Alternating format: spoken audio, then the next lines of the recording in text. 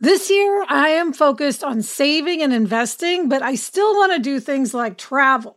NerdWallet lets you compare top travel credit cards side by side to maximize your spending, some even offering 10 times points on your spending, which means you could end up with a free flight or maybe a better hotel room. So what could future you do with smarter financial decisions? Compare and find smarter credit cards, savings accounts, and more today at nerdwallet.com. NerdWallet, finance smarter. Reminder, credit is subject to lender approval and terms apply.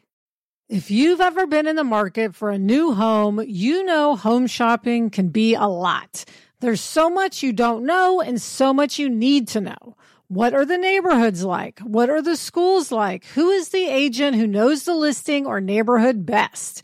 And why can't all this information just be in one place? Well, now it is on Homes.com.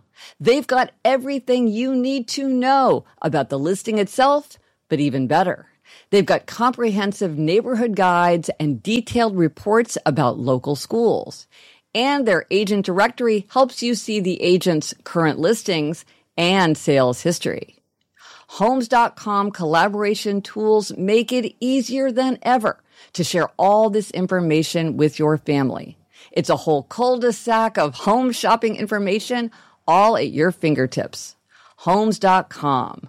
We've done your homework. I'm Gretchen Rubin, and this is A Little Happier. In my study of happiness and human nature, I'm often struck by how hard it is to appreciate other people's perspectives.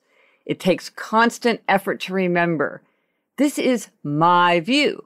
These are my preferences. This is what does and doesn't work for me. This is how I like to do things. Over and over, I catch myself wanting to say things like, you should work at a desk, or why don't you get up early and tackle that task first thing in the morning? Or just put it on your calendar, then it'll get done. These are all true for me, but they aren't true for everyone. I recently read a memoir that reminded me of how hard it is to remember that what we value, what we prefer, and what works for us is very likely to be different from other people. Well-known essayist and journalist Vade Mehta wrote a memoir called Dark Harbor, Building House and Home on an Enchanted Island, about building a summer house on a small island in Maine. As he explains in the memoir, when he first set out to move to this island, he thought a lot about acoustics. Vade Mehta had been blind since he was 4 years old, and sound mattered a lot to him. People told him that for acoustics, an old house with plaster walls would suit him better. But because of the nature of the land he'd purchased, he ended up building a new house. He worked with an esteemed architect, Ed Barnes, and the two men genuinely liked and trusted each other. Ed Barnes was very involved in this assignment, and he was very aware of the importance of the acoustical environment to his client.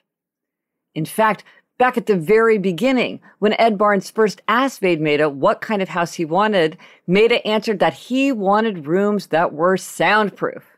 He wanted a house by the ocean, but he didn't want to listen to the sound of the waves all the time. He found the constant sound of the surf very wearing. He lived in the city, and the constant noise there grated on his nerves. Sound was a very big issue in the planning of this house. And yet, Vade Mehta writes, from the dining room, even with the window shut, our voices carried straight up the tower to the bedrooms above. It seemed that despite Ed's genuine wish to design for me a soundproof house, he, like other contemporary architects, had favored natural light and air over quiet and pleasant acoustics. For instance, the large fixed half-moon window in the stair tower, while flooding it with light, made the house sounds harsher. Glass is a notoriously poor acoustical material. Also, because the stairs were open, like a ladder, rather than closed up and carpeted, as in old houses, even the shuffle of shoes in the basement carried all the way to the top of the house. It was as if with modern materials and a preoccupation with light and air, a contemporary architect could not build a house whose main objective was soundproofing without making unacceptable aesthetic compromises. I was astonished when I read this. This house was built for Vade Mehta. He'd emphasized what he needed and why. And yet the architect had failed. And the architect didn't just forget about the issue of soundproofing. He designed the house with many features that specifically worsened its sound quality. To me, this story illustrates a crucial truth. It takes constant and rigorous discipline, as well as humility, to remember that what other people experience and what other people value may be very different from what I experience and what I seek. If you'd like to see a photograph of the house that was built, I'll post a picture of it in the show notes, along with the link to the memoir, Dark Harbor. I'm Gretchen Rubin, and I hope this makes your week a little happier.